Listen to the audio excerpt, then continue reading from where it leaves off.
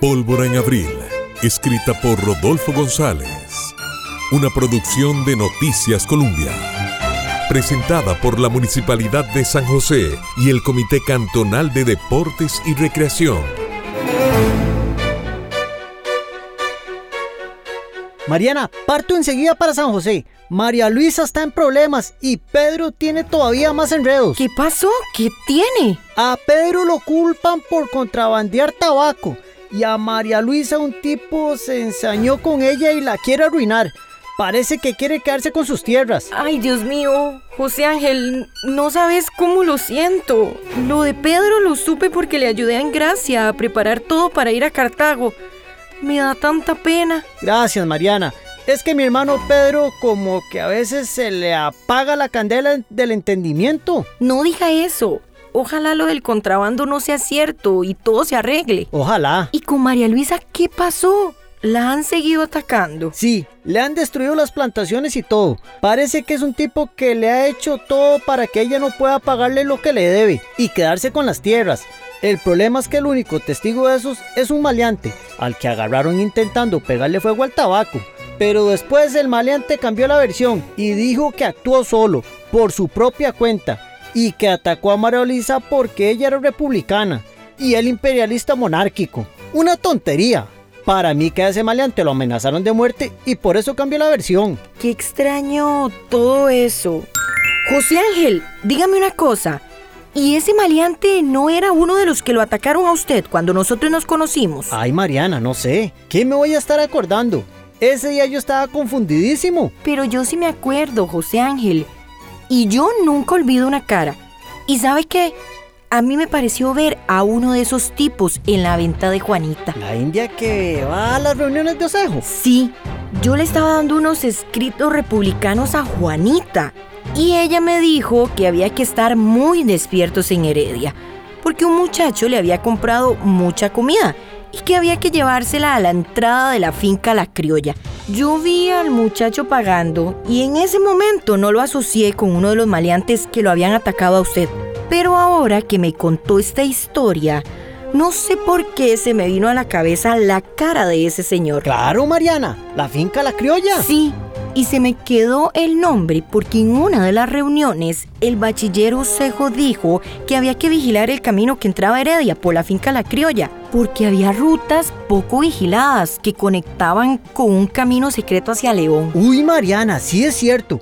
¿Usted cree que esa gente que atacó a mi hermana está relacionada con el ejército de León? ¿Será que ya nos están invadiendo? No lo sé, no lo creo. Lo que sí pienso es que tal vez esa finca es una ruta buena para contrabandear tabaco. ¿No cree? Si hay un contrabandista, si vigilamos esa finca, sabríamos quién es. Uy, Mariana, usted es brillante. José Ángel, vuélese a San José. Cuéntele todo esto a María Luisa. ¡Ya mismo! José Ángel. ¿Qué pasó, mi amor? ¿Usted se piensa ir así sin darme un beso? ¿Aquí? Pero José Ángel, ¿dónde quiere dármelo? ¿En plena plaza de Heredia? Aquí nadie nos está viendo. Venga, o lo tengo que ir a buscar yo. Ay, Mariana linda, preciosa. Rogado.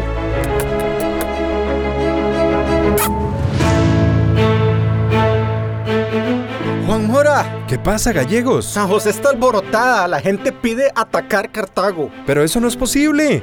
El alcalde Alvarado y muchos regidores estaban en contra de eso. Y ya se negoció con Cartago. De seguro Osejo alborotó los barrios antes de preparar su viaje a Colombia. Y los republicanos de San José también hicieron su trabajo, casa por casa. Y tal como se lo dije, Juan Mora, el padre Miguel se fue con Alejandro García Escalante a traerse a Gregorio José Ramírez desde Alajuela. ¿A Ramírez? ¿Y el marinero viene? Sí, de hecho, ya llegó. Y no vino solo. Trajo 2 compañías de milicianos alajuelenses, casi 100 hombres. Además, trajo 2 cañones. Y viene nombrado como comandante de armas de Alajuela. Vaya que se movieron rápido los republicanos más bravos. ¿Quién iba a decir? Alajuela presionando a San José para que tome una posición extrema. Y se están moviendo mucho. Hay cabildo abierto afuera y tribuna. Pues será mejor salir a escuchar lo que Ramírez está diciendo en esa tribuna. Sí, será mejor.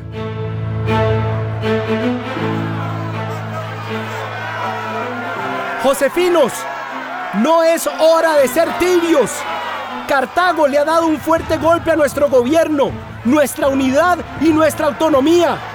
Una nueva generación debe tomar el relevo y sacar a esos grupos rancios que mueven hilos en la capital con sus ideas del pasado y sus intereses monárquicos. No podemos volver atrás. No es hora de palmaditas y abracitos que le hacen el juego a los golpistas. Hay que hacer sentir todo el peso de nuestra fuerza. Aquí están las fuerzas de Alajuela. Sumemos también las de San José y vamos a tomar la ciudad de Cartago. Quizás ya es hora de que Costa Rica tenga una nueva capital.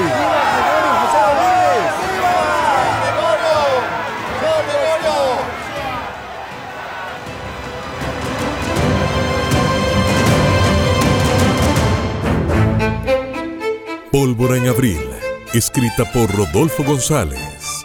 Una producción de Noticias Colombia. Presentada por la Municipalidad de San José y el Comité Cantonal de Deportes y Recreación.